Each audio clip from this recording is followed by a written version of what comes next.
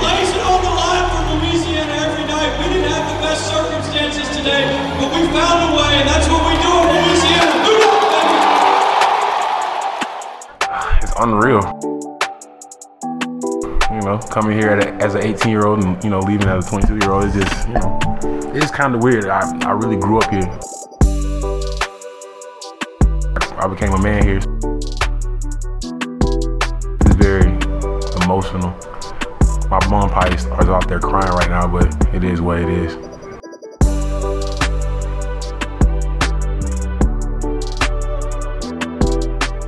All right, welcome into another edition of Boot Up, the LSU basketball podcast. Yes, I survived Disney.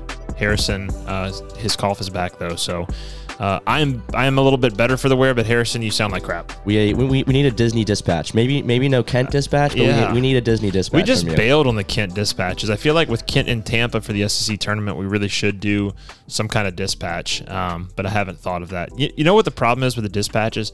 They keep getting intercepted. Just the enemies. They surround us and they keep intercepting Colonel Kent's dispatches.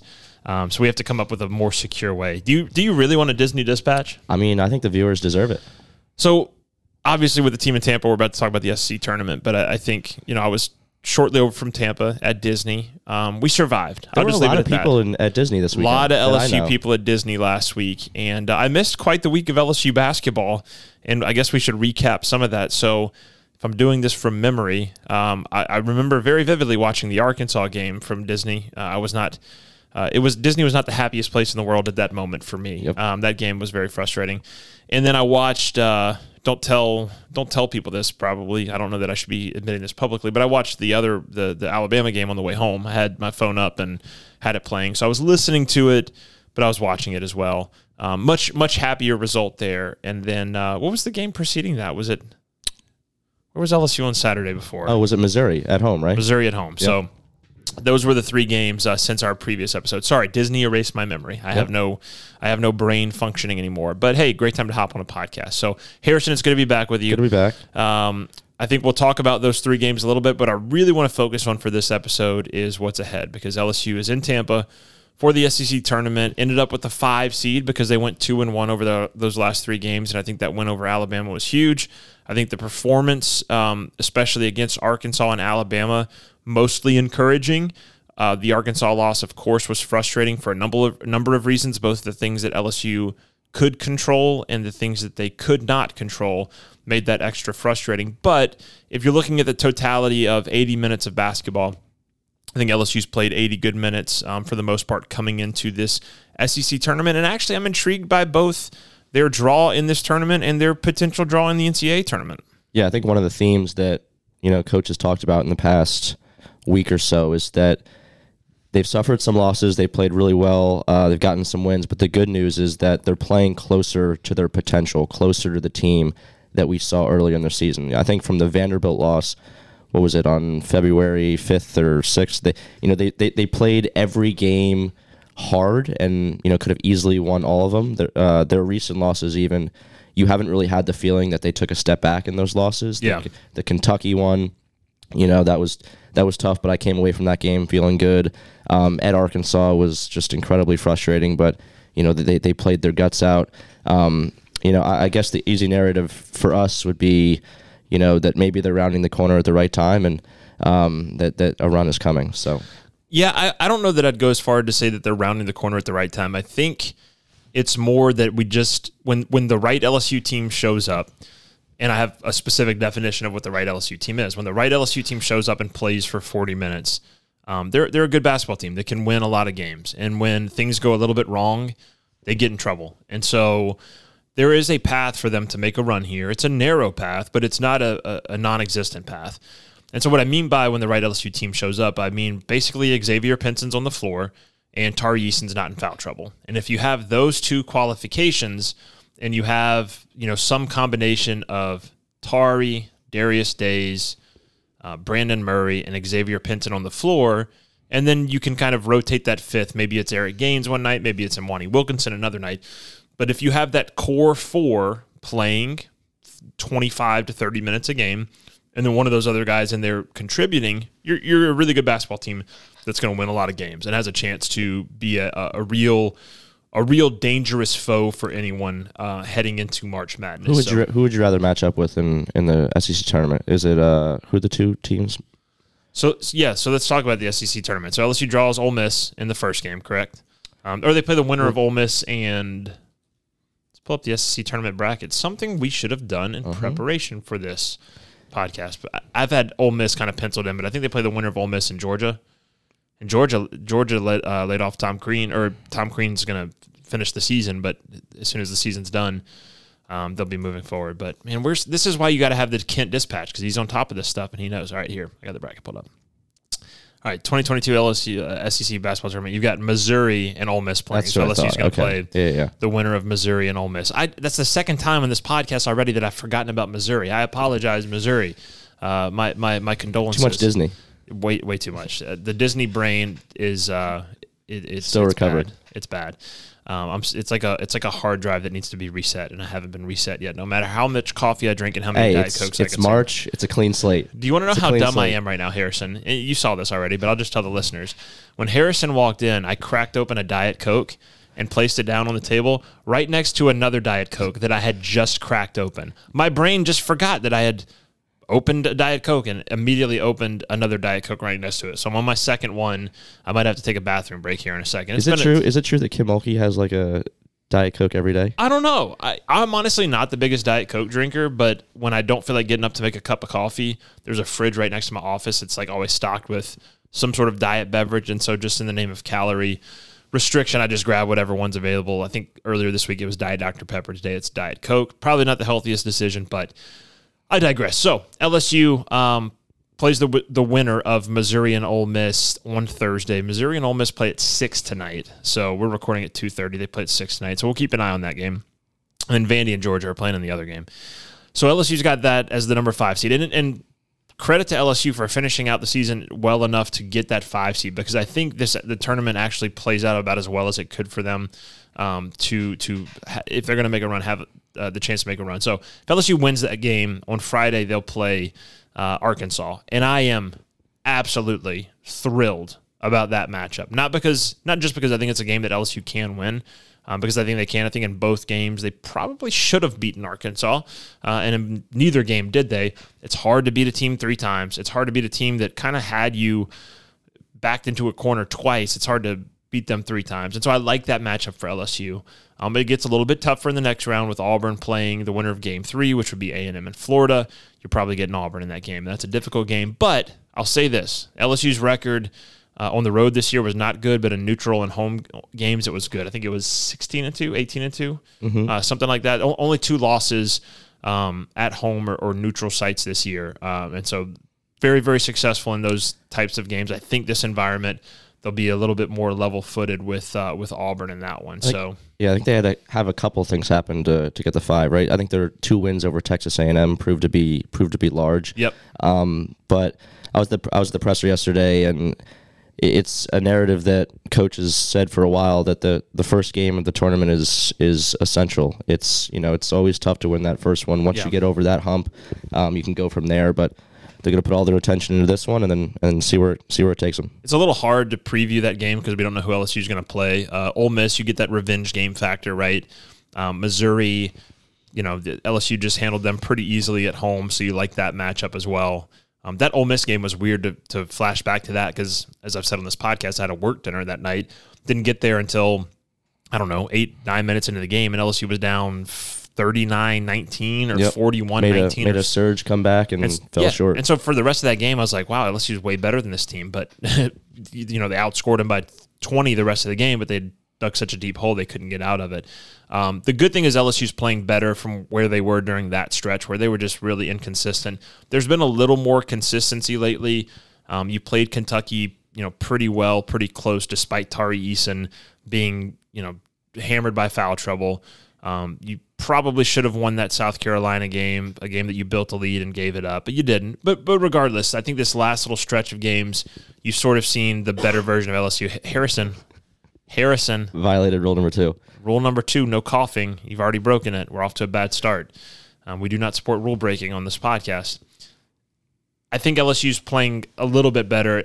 I wouldn't go as far as to say, as you did earlier, rounding a corner necessarily, but better than they were. Better than they were. And like I said, when the right team is on the floor, this team can be really good. So, do you want to dispatch from the Bama game for me since I was there? Or? Yeah, let's do it, because before we do that, let's talk about the Arkansas game for two reasons. Okay. One, I think, wouldn't that be interesting though if LSU got Missouri and then Arkansas, who they just played? That's the order they just played. And then could they feasibly get Alabama in that next game? I guess they feasibly could, or is Alabama on the other side of the bracket? I think they would get Arkansas. Arkansas and Auburn. They could get, so let's go to the bracket. So LSU would be playing in game number 8, which is Arkansas versus game 4 winner, if LSU advances there. And then the game 8 winner plays the game 7 winner, which would be Auburn or A&M or Florida. So yeah, they wouldn't get Alabama. So they couldn't necessarily repeat that trio of games. But it's interesting that they could get Missouri and Arkansas after they just got Missouri and Arkansas back to back. But I want to start with the Arkansas game, because Missouri game, LSU took care of business. That's what they needed to do. It was I guess we can briefly touch on it, but I think that was a game that Days didn't score in the first half, and then had 10 in the second half.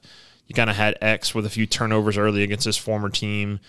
Tari kind of took over. You had balanced scoring. I think Sharif played really well in that game, 9 points off the bench. Like it was just kind of a game that LSU dominated from start to finish. I'm looking at the win probability on KenPom, and it was always in the 90s. Like LSU was in control of that game from start to finish. They had a 13-2 run. They had a 15-0 run. They just did what they do in that game. The Arkansas game was interesting, and there's a lot to talk about from that game. I'll say this. I said it on Twitter. I don't talk about block charge, but if I had to talk about block charge, I would talk about what a terrible plague it is on the game of college basketball. And look, I don't even blame Jalen Williams. Like I know Jalen Williams is our fans are all over him. I don't blame him. He's taking advantage of the rules. He's doing what he's coached to do. He's making winning plays. The call itself, I'm just done with it. I'm done with block charge. I don't even blame the officials at this point. I'm just done with the call itself. The rule needs to be made very, very clear about what qualifies as a block and charge. And I'm sorry, like sliding under a guy after he's left the floor and he's off of his feet, sliding under him at that point is not only not a block not a charge. Dangerous. It's dangerous. Yeah. It's a dangerous, dumb play that should be eliminated from the game. It doesn't happen at the next level. And then that's not even talking about, Tari going up for the shot, landing, and then when he lands, the guy taking a charge. Like that's separate from that. That was just a bad call. The rule has to be tweaked. Now, until the rule is tweaked, the calls have to be made better. So that's not to excuse the bad calls. The calls have to be made better. So again, I don't talk about block charge, but if I did, that would be my thoughts on it. And 40 fouls in the entire game is just mind-numbing. It was, I don't get emotional watching college basketball typically. Maybe for like an exciting ending, I'll get up or I'll get a little bit excited. This was a game that I was very, very frustrated throughout watching. And here's the other thing with the block charge stuff that drives me crazy. It's not just the call itself that impacts, the single charge, the single block, right? It's a turnover. It costs you a possession. Okay, that's not great. It's a missed call. It's that there's another foul on the guy's book. So Tari Eason fouls out at the end of that game. I think LSU has a lead when he fouls out. When Tari Eason's off the floor for this team, if he can't finish a game for LSU, LSU's going to be in a very, very bad spot. They're going to be very, very disadvantaged when the SEC Sixth Man of the Year, congratulations, Tari, and one of the best two-way players in the country isn't on the floor at the end of the game. And so when these calls are made, it may be a call at the end of the first half. It may be a call at the beginning of the second half.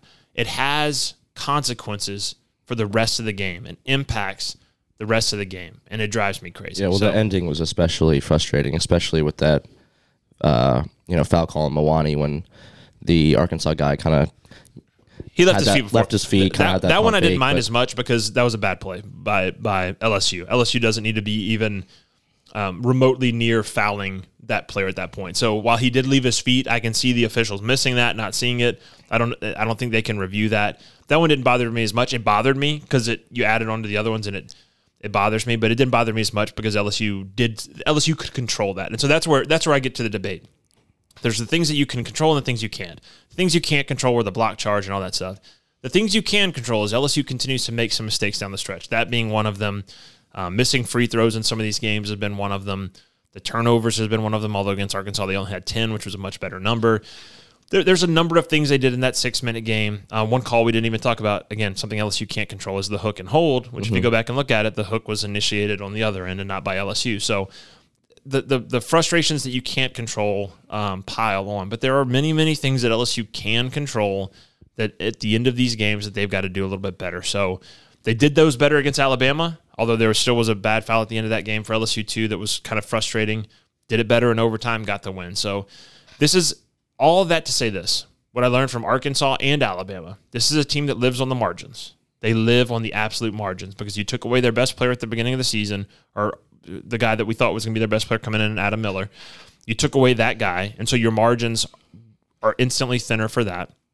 And then just the way they play, and with Pinson being banged up throughout the season and not having a ton of depth there, it's a marginal team that's going to, on any day, on the margins, can beat literally any team in the country. Would not shock me. But when those margins go the wrong way, whether it's the things they can't control, unfortunate calls, a guy getting hurt, or it's the things they can control, missing free throws, a couple turnovers here and there, bad decision, late bad shot decisions, right? This team still has some shot selection issues. Whether it's the controllable things or the uncontrollable things, this is a team that lives on the margin. So that's why, like, if you're trying to predict where this team's going to go in the SEC tournament or the NCAA tournament, good luck, because your guess is as good as mine. I'm looking at my tweets now. There's definitely been a positive theme over the past, Harrison, way to make it positive. Second half of the season, and that's Days. I feel like he's definitely rounded into form. He's kind of ending the season like he started it. Played really well against Arkansas. I think he came out 6 of 8 from the field to start, and 24 points, 7 rebounds, 3 steals, and a block on senior day. Will Wade called it one of his most complete performances of his LSU career. So that's really cool to see. He's one of those rare kids in the sport that sticks it for 4 years, shows a commitment to his school, and it was great to see him go out in style on Saturday, and as he should, he deserves it. I think I'm looking at here 11 straight games in double figures. Over his last 3 games, he is 8 of 14 from 3, which is really good. He was hearing some noise midseason, and he's backed it up. Yep, 5 of his last 6 games, he's had an offensive rating of at least 128 or better, and the worst one being Alabama, where he scored 24 points and was the MVP of that game. So he is playing much better. I think he's gotten a little bit back more to what he does best, taking more twos, getting some more offensive rebounds. He's had multiple offensive rebounds in recent games. He's had more 2-point attempts than 3-point attempts in each of his last 3 games. Like, that's the formula for him. Don't settle from outside. Pound it inside. Be balanced. Take as many 2s or more 2s than 3s. Love Darius Days. Been a huge fan of his from day one. Always thought he would emerge into an all-SEC caliber player. He ended second team all-SEC this year. He's been the guy that we thought he could be really all his career and all season, but especially these last few games after a little bit of a mid-season kind of up and down patch. He's really leveled out toward the end of the season. Yeah, I know you quote tweeted me about how special that number 4 is at LSU. Yeah. Keith Hornsby, Skylar Mays, Darius Days. There's some leadership in that number 4. Yeah, whoever gets it next has big shoes to fill. I mean, you can go back to Stromiles Swift and Jamie Brandon, as Matt Moscona pointed out to me on Twitter. I was thinking more just the recent guys that it's sort of passed along to. It's been a special group, and Darius Days is definitely the fulfillment of that. I think while we're talking individuals, we got to talk about Tari Easton again, finishing his 6th man of the year for the SEC. You've got a great feature on him that you just posted if you want to talk a little bit about that. But he's the one thing I'll say about Tari is I thought he deserved to be on the All-SEC defensive team. He's probably the best two-way player, if not one of the best two-way players in the country. But I understand how those voting things work. So, like, the SIDs are the coaches who vote on it. Well, we've got Tari as 6th man of the year. We've got him on first team All-SEC, so we'll give somebody else SEC defensive team. Like, I get it. That's fine, but we all know that he's one of the 5 best defenders in the SEC. And LSU being the best defensive team in the SEC, they probably deserve somebody on that list. Yeah, shameless plug here. I just posted a story on Tari, so go read it. I'll be checking the link clicks. The shameless plugs, the positive spin. Harrison, yep. You're learning so well. If you just stop coughing, we'd get you there. It's the last step. Trying. So that block, or the block paired with the coast-to-coast slam or that lay-in, that's got to be a front runner for play of the year. Yeah, it was awesome. That's the kind of winning plays that I remember in the Louisiana Tech game. Remember when Tari took over the Louisiana Tech game? It wasn't the first time he took over a game. It was the first time we saw it in a contested stage, right? And it was like, this kid's got that it factor that when you get to March and you make these players that, quote unquote, come out of nowhere. Tari Eason is known across the SEC. He's certainly known at LSU. He's known back in Seattle and Los Angeles, where he's from, as you wrote in your story. He's got a chance, if he makes those kinds of plays, to be known across the country in March, because he's the kind of guy who can make a play on either end of the floor that changes a game and leads the March Madness highlights and gets you to a Sweet 16, and everyone's like, look at Tari Eason, the story of March. Like, he's got that juice to him. And Tremont did it a couple years ago with the game winner against Maryland. I'm excited to see Tari on the stage because I think he's a guy that shines on the biggest stage. Yeah, I know Will said on your podcast, I think in November, that he's always been an overlooked kid. He's got a boulder on his shoulder, not a chip. And that's really dating back to his sophomore year of high school when he was getting limited minutes. But every one of his coaches saw it in him that he was this special talent. It was like this head scratcher. Why is he not getting minutes? He's just an elite athlete. He's, when he got his due, he was scoring 40 points among the best players in the country, among the best players in Seattle. So it's good to see him, an overlooked guy, start to get some of that due. He is overlooked no longer. And my favorite quote about Tari so far has been what Will said about, when most guys, when they have success, they stop working as hard. It's been the opposite for Tari. The more success he's had, the harder he's worked, which is probably why he's being so successful. I tweeted that yesterday. Yeah, that was a great quote. Look at you plugging your tweet. Like, you're coming along. See, I'm making up for the cough. Well done, young Jedi. All right. So we've kind of overlooked the SEC tournament, and we'll see. Like, I think you and I may get together after some of these games if LSU starts having some success. Maybe a Twitter space? Maybe. I don't know. I'm not ready to pull the trigger on that idea yet. I think it's a good idea, but it just depends. Games are at kind of a weird time. And I'll be honest, if LSU doesn't win a game, I really don't want to go on Twitter Spaces and talk about it. I'm just being transparent here. But if LSU does win a game, I'd love to talk about it. So we'll kind of play that part by ear. But I feel like we've got the SEC tournament sort of covered. For LSU, it's a decent draw early. If you get an Ole Miss or a Missouri, I think they can beat Arkansas. The Auburn one's really tricky. Then you get to the final, and who knows? It could be Tennessee, could be Kentucky. I would love, like, just zooming back for one last look at the SEC tournament, I would love for LSU to beat Ole Miss, to beat Arkansas, to beat Auburn, and to beat Tennessee to win this whole thing. Like, you want to talk about a revenge tour? That would be a lot of fun to see. So that's my wishful thinking. That's my March Madness hope. I'm not predicting anything with this team because I just can't. I can't do it. Yeah, last time I checked, CBS and Jerry Palm had us at a 5 seed in the Midwest. Wow, 5. Yep, and Lunardi had us as a 6 out west. So let's talk about that. Let's end by talking about the seeding and where LSU could get. If they win the SEC tournament, like I just said, they're going to be a 4 or 5 seed. Like, that's, and I don't know if I necessarily want a 4 or 5 seed. Do you prefer a 5 or a 6? I got to comment. Yeah, because you avoid the 12-5 historic matchup and you play the 1 seed later, right? Yes. Okay. I think a 6 or 7 is a great spot for LSU to end up. And as we know, LSU always gets underseeded, so they could probably win the whole SEC tournament and end up being a 6 or 7, which would be great. That's an ideal spot for me because you get if you want to make a run, the 6-7 has a better chance to make a run. There's math on this somewhere. I need to go find it. There's math on the number of seeds that make a run. Do you have it? Are you trying to hold in a cough? No, Is that what you're doing? You're pointing at the mic. I thought you were pointing at a reference. Go ahead, let it out. Come on. This will be edited out.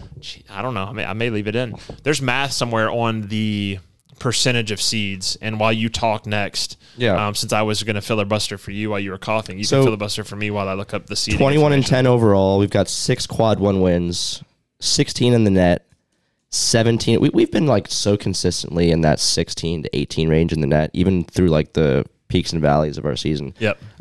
17 in KenPom. So there's definitely some opportunity to improve this week in Tampa. I definitely agree. The 6 is what we would prefer. Okay. And I have the data to prove it. And there we go. So a 6 seed makes the second round 62% of the time. That's about the same as a 5 seed, which is 64% of the time. Sweet 16, a 5 seed is at 33%, a 6 seed's at 30%, so it's negligible. Here's the big difference. Elite 8, a 5 seed makes it 6.4% of the time. A 6 seed makes it 10% of the time. So you're 36% more likely to make it from the 6 seed. Now, a 4 seed makes it 15% of the time, which is nice, and probably because they're winning that 1-4 matchup there. But there's math to prove, like, and even the difference between a 6 and a 7, like a 6 makes it 10% of the time to the Elite 8, a 7 only makes it 7.1% of the time. So that 6 spot is, if you're trying to thread the needle, is a really good spot for any team to be, especially LSU, because you can get some of these 3 seeds, to go to the Sweet 16. It's kind of like LSU did with Maryland, where that was a battle. Like those games are typically battles. What's the type of team that you think matches up well with LSU? So when the bracket comes out, you don't have to give like a team name, but like the type of team that LSU would match up well, that would, allow them to kind of make the second weekend. I think LSU does well against defensive-minded teams like them, because I think they can just suffocate you offensively, or defensively. They can suffocate your offense, and then they've got enough streakiness in them as scorers, especially in big game settings where days can get hot and kind of get things rolling. ESPN has LSU as a 6 in San Diego against Michigan while we're on the revenge tour. Well, yeah. And let's see where CBS has them. CBS Bracketology. Jerry always has LSU a little bit lower than ESPN. So I think you said a 5. I said a 5 last time I checked. That was right now they're a 5, updated March 9th, which is today, this morning. A 5 in Buffalo against Iona, who I think LSU played in the 2006. They played Iona 1 year under John I think Brady, Buffalo's it's weird because Buffalo's in the Midwest region, right? No, I'm talking about they play Iona. They would be playing in Buffalo. Yeah, Buffalo's in the Midwest. Yeah, yes. yeah. And then Providence and Chattanooga would be the game opposite of them. Chattanooga, of course, just won in dramatic fashion in the SoCon. That's where Will Wade used to coach. So there's some interesting story. There's always interesting storylines with March. Look, I'll end on this because I got to wrap up. All right. I got to wrap up because I don't have a meeting after this. I always have meetings after we do our podcast. I don't have a meeting after this. I have a Zoom call, which is slightly different from a meeting in ways that I don't really care to go into on this podcast. This is what I love about March, is meaningful basketball. I grew up in Baton Rouge, where meaningful basketball in March was typically experienced by pulling for Duke, which was the team that I loved as a kid. For LSU, some years they were in, more often they weren't. It was that cycle of up and down. Last year, getting that meaningful March experience back felt really good. 2 years ago, when it wasn't canceled because of COVID, meaningful basketball in March was a lot of fun. It's just so much more fun, whether you're a 1 seed and you've won the SEC championship, or you're a 9 seed and or a 10 seed and you snuck in as an at-large like Florida's trying to do. It is fun to look at that bracket and start thinking of ways that your team can make that run. And LSU's in that spot. It's an exciting place to be. Yeah, I'll piggyback off that, on the topic of meaningful basketball. So I was sitting at my seat all alone because Madison was having some computer issues in her office. Yeah, I'm sorry to hear about that, Madison. I've heard about those. And I was looking at my camera roll of just, the Tennessee game, the Kentucky game, even the Ohio game early on in the season. I took a photo of the crowd at the Bama game, and I was looking around at this packed arena, and I literally said to myself, like, build it and they will come. Mm-hmm. Like, it's a testament to Will Wade and his staff. It's a testament to, marketing, the hard work of people here at LSU. So it was definitely bittersweet walking out of the PMAC, and the PMAC is definitely here. I mean, the program is definitely here to stay. The 3 letters that we all love most around here. Well, first there's LSU, and then there's WIN. Yep. And when LSU is successful in winning across sports, we get support, and it's exciting. And it's been a fun spring across a number of sports.